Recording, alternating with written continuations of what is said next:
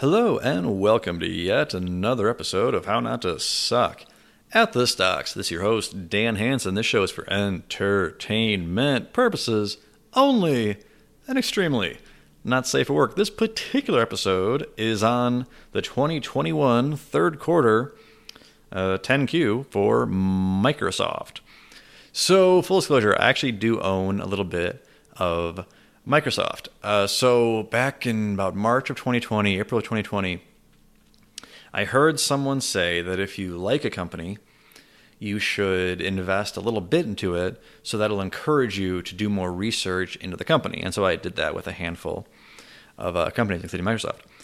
And I actually regurgitated that advice on this show. But I actually found that to be particularly shitty advice. And the reason is when you buy something, it's going to change the way you think about that thing. It's going to give you biases. So we tend to overvalue things that we own. Before we make a decision, we can be waffling back and forth. What do I do? Okay, but after you make a decision, you tend to double down on your decision. And so, in other words, it's a lot easier to just do your research without any sort of bias. Like, what's the point of having eyes if you're not going to use them? So that's really like the number one thing with investing is just seeing with your eyes. Not what do people tell you to see, not what you want to see, just seeing what's actually in front of you. And so one way that can help is just by researching companies before you buy them. So anyway, that's my spiel. Let's get into Microsoft. Oh, and the reason why I don't know a lot of it is because I do not understand this company, and that'll become readily apparent in the next few minutes. Let's go to page 3. Again, you can follow along on the YouTube. Page 3 is the income statement. Okay, so you have this top line, namely revenue, and they break it down by product and then service and other. And the service and other is growing like a weed. So let's get under the hood and see what are the different drivers of revenue. Let's go to page 30. Okay, so here they actually break it down differently than they broke it down on the income statement. This is actually one of the things that was incredibly frustrating about looking through this 10K is every few pages they change how they segment the data. And now this company is definitely screaming to be put into Excel, just so you can partition out the numbers and see the different growths for yourself. But I am not doing that. This is not a company that I will invest in any further. So in any case, let's see. So they break it down, productivity and business processes. This includes Microsoft Office, this includes LinkedIn, and this includes something called Dynamics Business Solutions. I have no idea what that is. If I was going to invest further in this company, I would not be able to sit on my ignorance. I would have to learn what Dynamics is, but I'm just saying right now, I have no idea what. I'm assuming it's some sort of business-to-business solution, as they call it. Next segment is Intelligent Cloud. This includes Azure. Azure is their cloud service.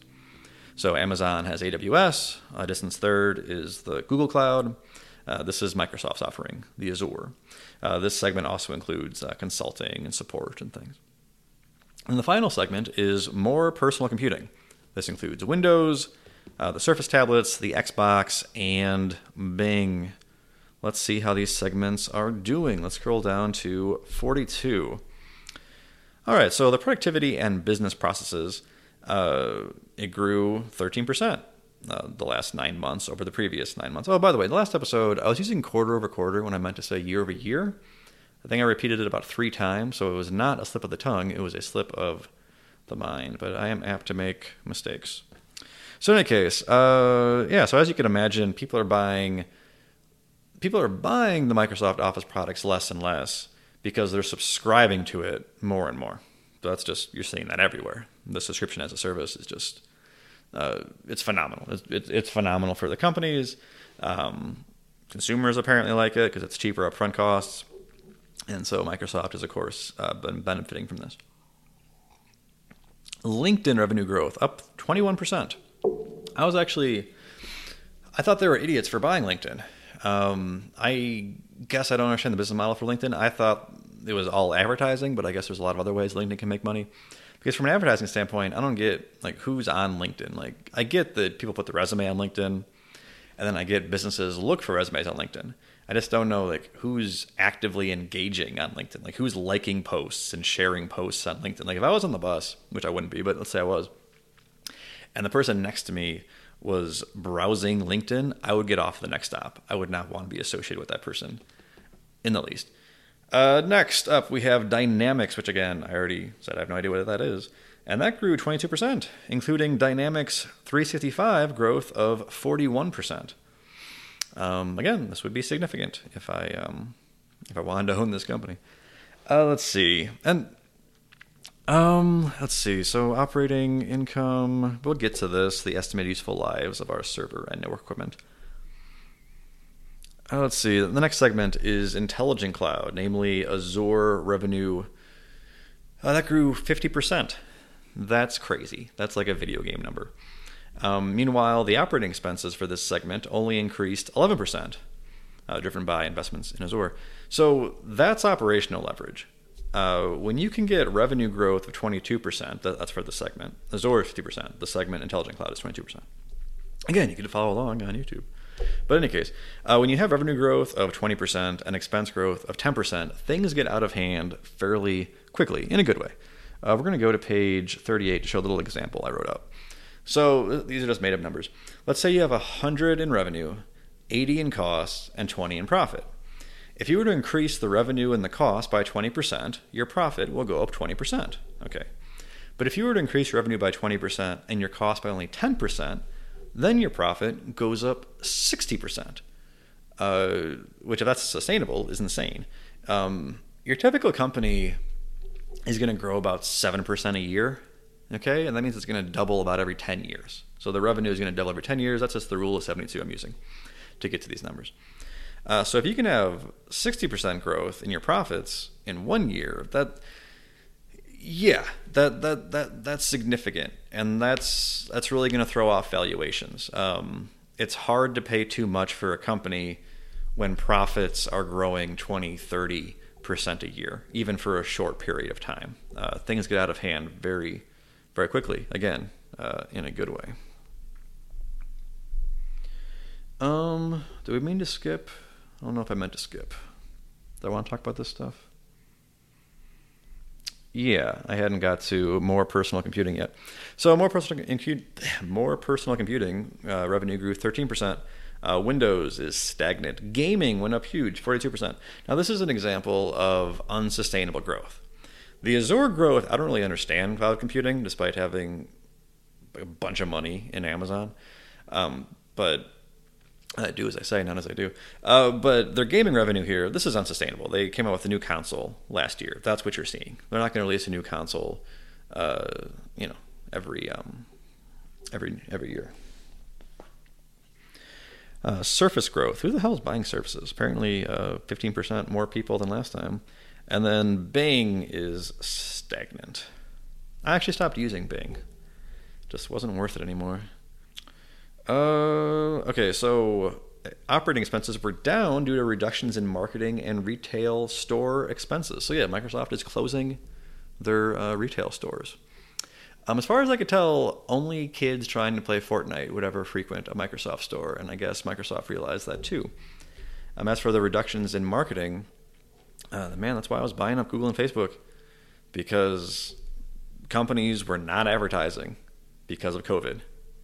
And so I knew Google and Facebook were going to go through an advertising drought, and I knew people would start to panic, and you could buy those companies up for cheap.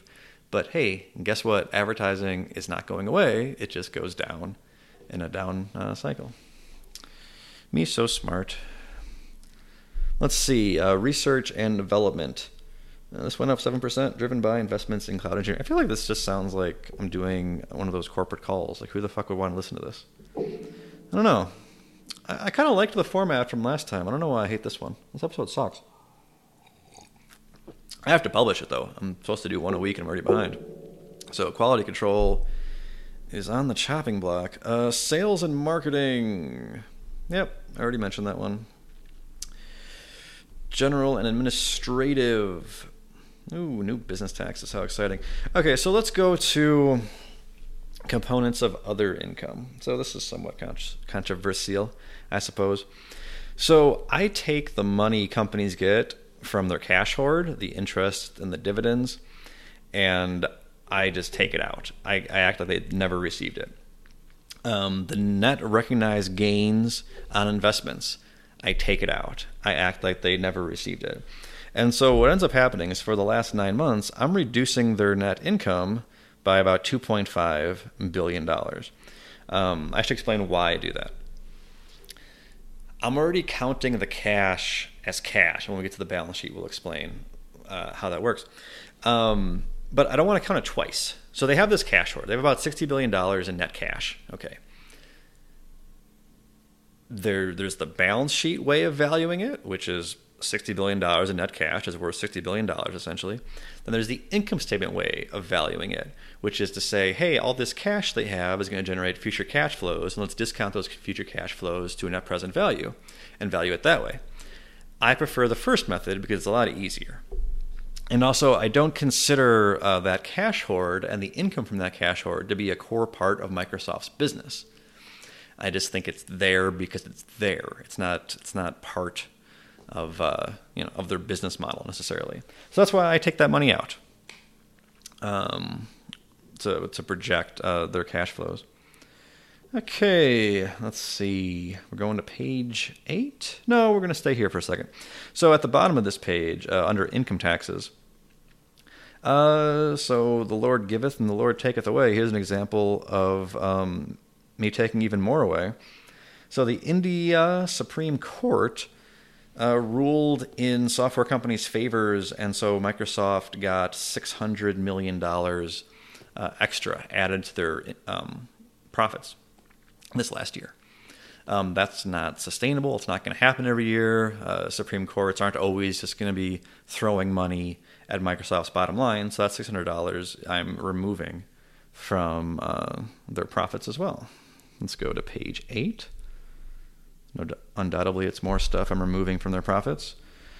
Yes. So basically, they extended the useful lives of their server and network equipment and determined they should increase the server equipment from 3 to 4 years and increase the estimated useful life of network equipment from 2 to 4 years. That added about $1.9 billion to their net income. I am removing that. That is just accounting shenanigans. That it's not sustainable. It's not like every year they're going to be able to come up with some crazy new accounting shenanigan. So, yeah, taking that away. Again, I'm trying to get to core earnings. Like what? I'm trying to value the company. Well, I'm not, but theoretically, when I'm looking at a 10K, I'm making all these. There's why I'm doing all this. I'm making all these notes. I'm bookmarking. I'm highlighting. I'm trying to get all the important variables I need to make an assessment of the company. Even if I know it's futile, even if I know it's a company I would never invest in, I still go through the process. So let's see. Next up, we're at page 50. What's page 50? Okay, well, here I actually add to their net income. So this is TCJA. What does that stand for? Tax, Commission, Judge. Basically, so the Trump tax cut, it said that companies could take their money that was overseas and bring it back at a reduced tax rate. And so Microsoft has to pay taxes of $18.3 billion. They've already paid $4.7 billion of it, so they have $13.6 left. So basically what I'm doing is I'm saying, okay, I would much rather just take that $13.6 billion that they owe the IRS. I'd rather just back it out of their cash, okay, rather than alter their cash flows for the next 6 years. Okay, so I guess I am altering their cash flows for the next 6 years. Probably not explaining this the best. Okay. Basically, I would just rather pretend they're paying it today. Because there's two ways to do it. You can pretend they paid it today, and all I have to do is remove their cash position by $13.6 billion. Or when I'm projecting cash flows, I can reduce their cash flow by what they're going to pay, and it's like 1.5, 1.5, 2.8, 3.7, and 4.5. That's the schedule that the cash that they're going to pay the IRS. I think the first one's easier. I think it's easier just to back out the 13.6 they owe the IRS and forget about the rest. So, anyway.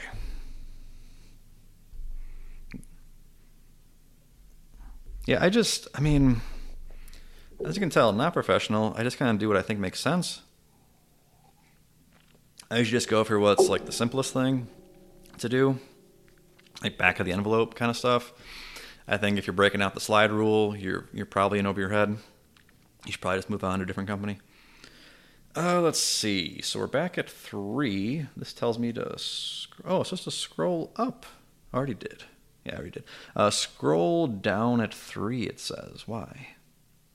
Oh, these are the adjustments that I make to the bottom line. So I already delineated them. You have the Supreme Court decision, $600 million, extended servers network equipment, that's a $1.9 billion, other income, that's a $2.5 billion, and the TCJA, where I'm actually adding back $1.5 billion.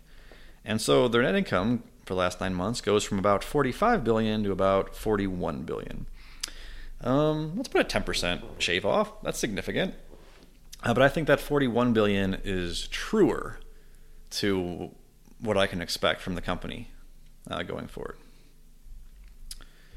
I wish I could explain myself better than I do, but I can't. So here we are. Let's see, page 5. This is their balance sheet. So here's where I'm trying to figure out their net cash position. So I look for things to consider cash. Pardon me. Cash and cash equivalents, that sounds like cash. Short-term investments, that sounds like cash. Equity investments sounds like cash. I look into things like other current assets, other long-term assets to see if there's anything in there that can count as cash. In this case, I did not. So you're left with about $131 billion in cash, that's a lot of cash. And then I'm looking for debt. So current portion of long-term debt, that sounds like debt. Let's see, long-term debt, that sounds like debt. Long-term income taxes. Normally, I don't count income taxes as debt because companies just always owe income taxes. It's just part of the ongoing concern.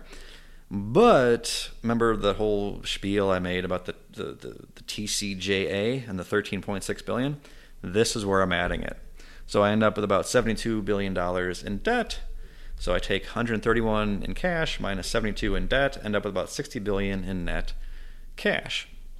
So if I were to buy the company, I would think of, and it's like $2 trillion. So, I mean, Jesus Christ, even $60 billion in cash is like nothing. But in any case, I would alter my valuation by that $60 billion in cash. It's like I'd be getting it for $60 billion off. Let's see. We're on to page 6. This is the cash flow statement. So I'm always concerned about how the depreciation and the CapEx lines up. So I've already mentioned on the show how Facebook and Google are just doing massive investments in data centers, so their depreciation is massively understated in their CapEx. Microsoft appears to be the same way. And I don't dock those companies for it because I think those are really good investments. And maybe that's not logically sound, but there's a difference between CapEx that's just like, hey, we need to rebuild this railroad because it's a piece of shit, and building a new data center that's going to give you a competitive advantage for the next 10, 15, 20 years. So if a company is doing the latter, then I'm not going to dock them for it. Let's see. What does make this complicated, though, is a lot of their depreciation line item is actually amortization. And so you have here this big acquisition. So they acquired ZenMax, parent of Bethesda. So that's page 19. I assume that's where we're going next. Yep. Okay, so they paid about $8 billion for what I'm going to call Bethesda.